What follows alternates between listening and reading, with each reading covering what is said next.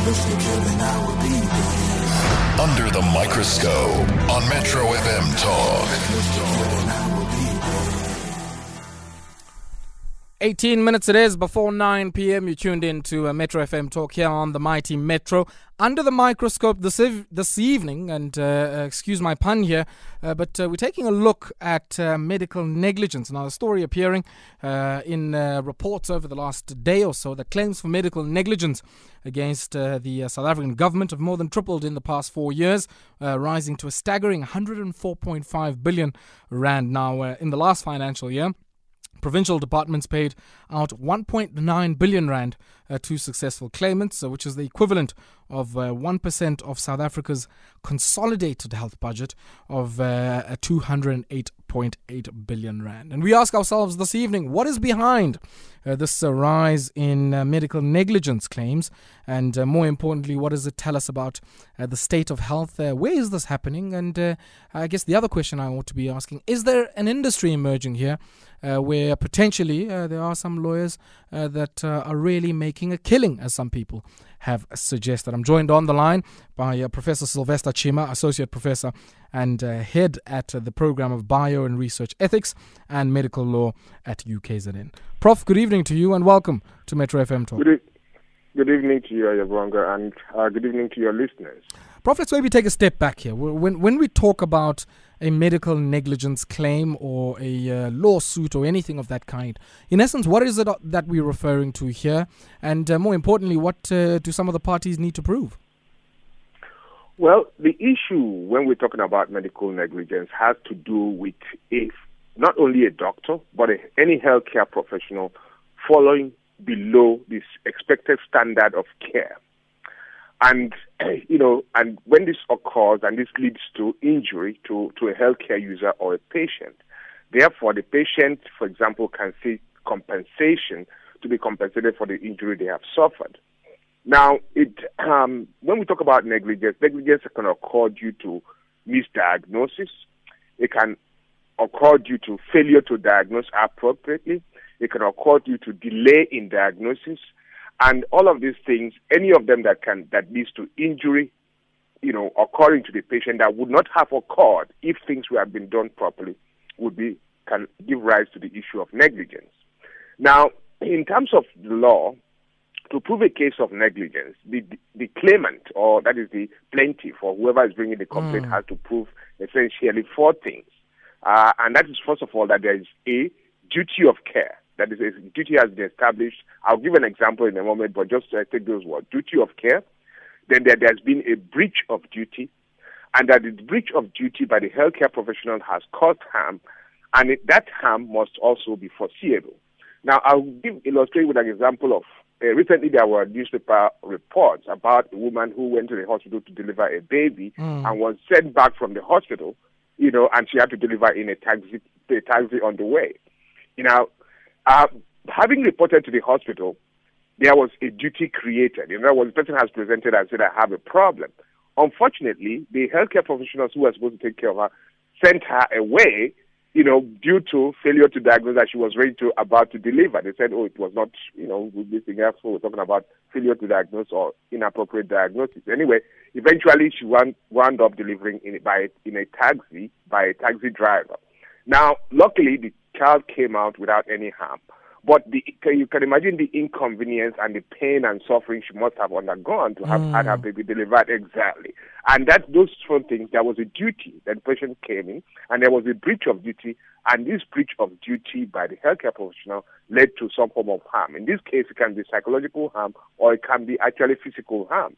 So those are the criteria that has to be established. And then it has to be foreseeable in the sense that somebody must have foreseen. It must be somebody must have foreseen that if you send this person home and deliver in a bad place and something bad happens, therefore they may sue and they will sue the department. And those are the criteria that needs to be established when we're talking about negligence. Prof, when we look at the different provincial health departments, yes, which ones really, I guess, stand in pole position in terms of the number of medical negligence claims that there are against them?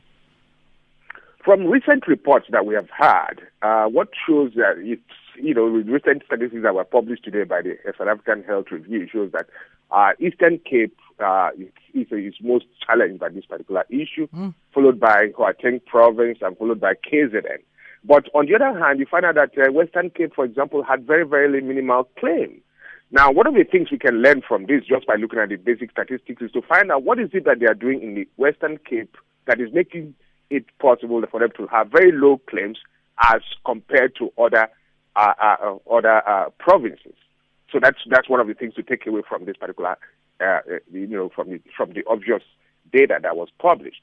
Now, it could be that their doctors are better trained, or they are practicing in a better way, or they are aware of the dangers of medical negligence. There have been a lot of cases that have been litigated in the Western Cape as opposed to other states, other provinces.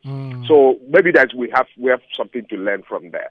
So now, what happens is that when you have these claims of medical negligence, like you pointed out from at the beginning, it drains the resources that would have normally been used for treatment of patients. Yes. Therefore, instead of using it to treat people with HIV or who need ARVs and other kinds of medical conditions, we are now using it to pay compensation for mistakes or errors that have occurred during healthcare. And that is the implication of that kind of error. So we have to find a way to try to minimize some of these errors and minimize the claims of negligence claims so that we can have more money for actual treatment of patients. And how do we do that?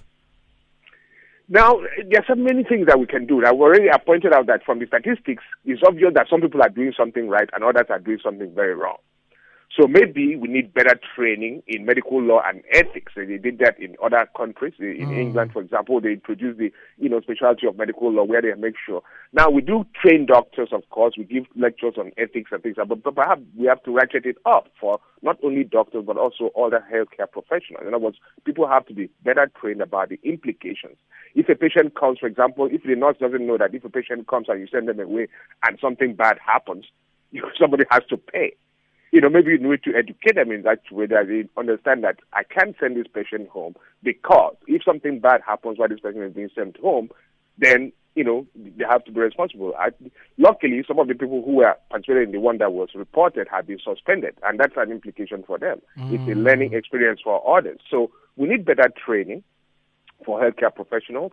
We need for possibility of standardization and provision of national what we call practice guidelines so that everybody's on the same page.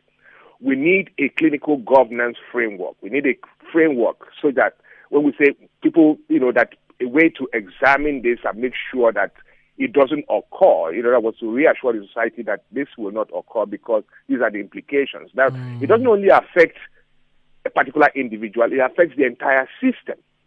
Now, one of the things that people who have studied it in developed countries have found out that it's not really because of individual doctors or individual nurses or individual healthcare professionals.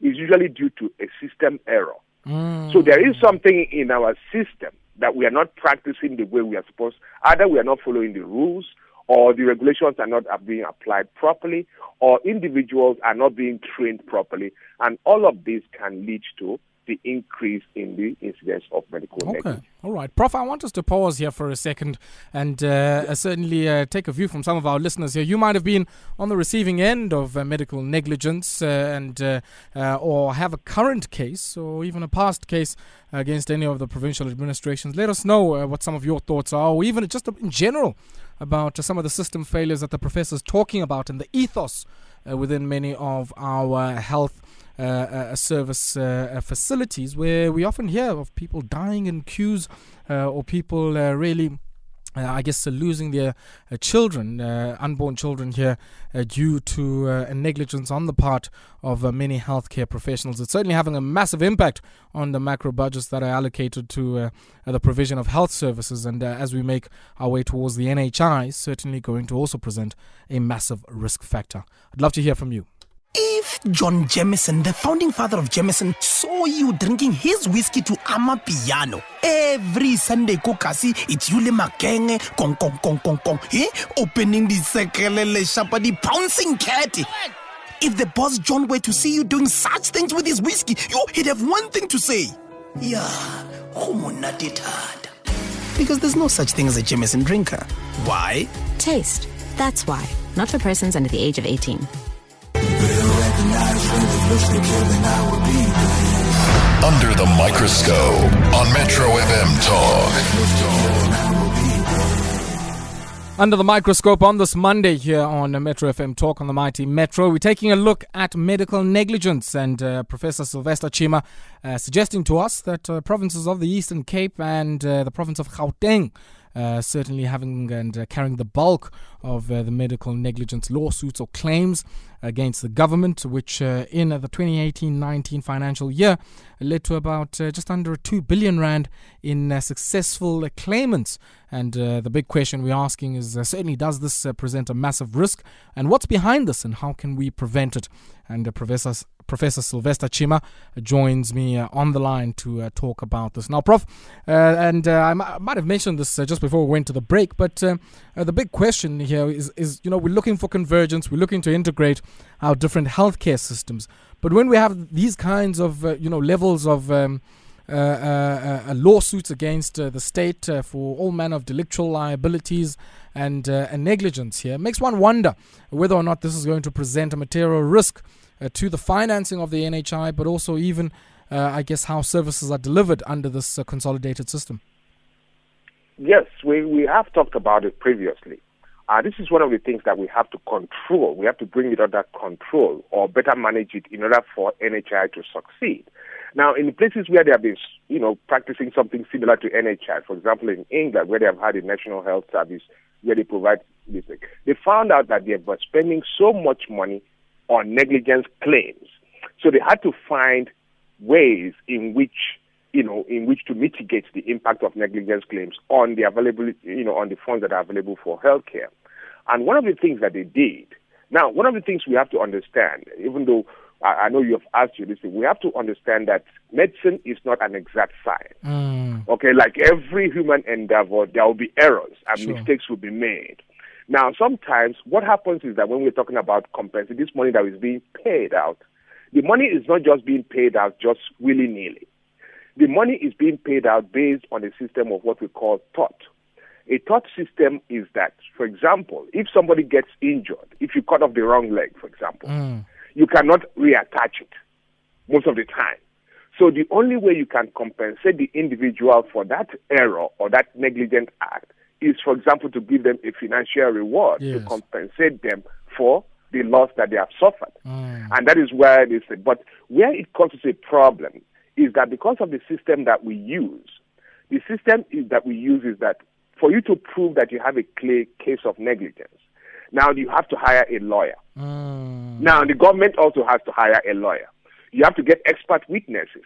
The government has to get expert witnesses. So all these increased administrative costs, with this aside hiring a lawyer, that person, so it becomes an adversarial process. That is what causes the money that was supposed to be paid to balloon. In other words, it increases because you're paying all these different types of people on both sides, and the litigation takes a long time. And legal processes take a long time and cost a lot of money, and that's why the payments actually increase. Now, one of the things that they came up with in those places where they have actually tried to manage it was, for example, to find a scheme whereby, like we all agree that errors will occur, mistakes will happen. So that if mistakes happen, a child is born, for example, with autism or severe brain injury, and this child is going to be cared for another 20, 30 years, then somebody has to pay for that.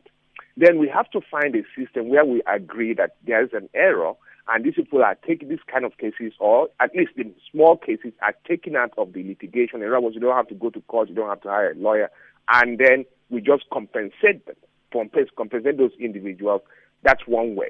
Now, it can also be that you don't have to compensate them monetarily. You can have a situation where you compensate the individuals who have been injured and say, okay, fine, the government will treat you for free, for as long as, as you are injured, in order to mitigate the impact of what has happened. So we have to come up with creative ways to reduce the cost of this particular thing. Otherwise, plans such as the NHI and other schemes to provide universal health care. Actually, that's the whole idea of NHI, is to provide universal health care so that people can get treatment, good treatment at low cost, and is available to everybody, will probably fail because there will be not enough money to actually run the system. Now, Prof, I mean, we hear in the trends and in the data that there's been a spike in the last 4 years in the quanta of some of the claims involved here. And I guess there's two related questions that emerge from that. One, what do you make of some of the suggestions that, there's a racket that is being run here by some legal professionals who are really looking for any and every claim here that they can really use to fleece the state? And then on the other, I mean, if there's a rapid decline in the cases of negligence that can be brought before the courts and where some of the claims run into just over 100 billion here, what does that say about the state of the decline and how rapidly there's been a decline in some of the systems that you suggest have failed when we see this kind of negligence?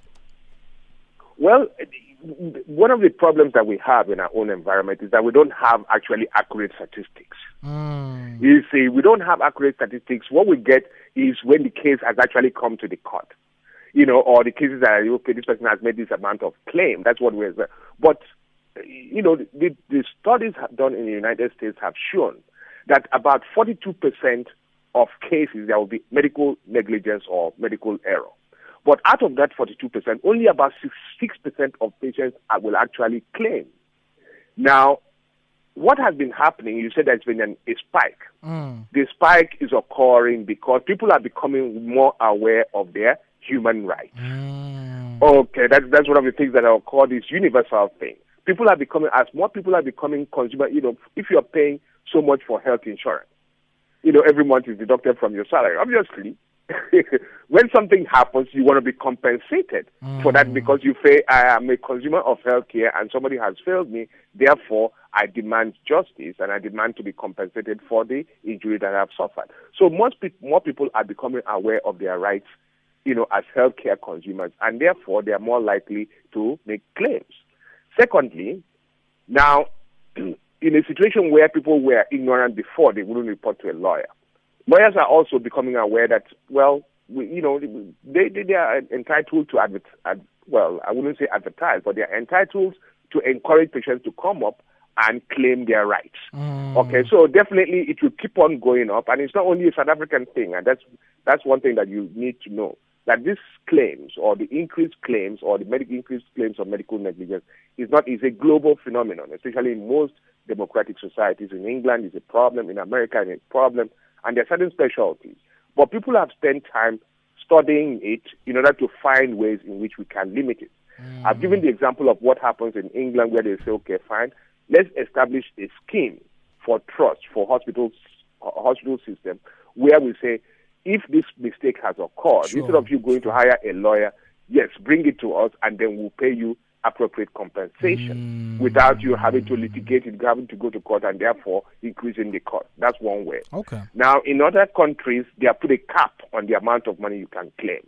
Okay, they can say, okay, fine, for this particular thing, if you lose one eye, you can only claim so much. You cannot just keep on claiming until, exactly. So there are ways, but those things are not being introduced. And thirdly, like I said, we need to do more research. Our researchers, including myself and others, need to do more research in South Africa to find out what are the causes of medical negligence so that we can then train doctors and healthcare professionals on how to minimize the incidents and therefore reduce the number of cases that are coming up. Professor Sylvester Chima, thank you very much for your time. Unfortunately, we have run out of time. Pleasure catching up with you, and thank you very much for your insights into this particular space.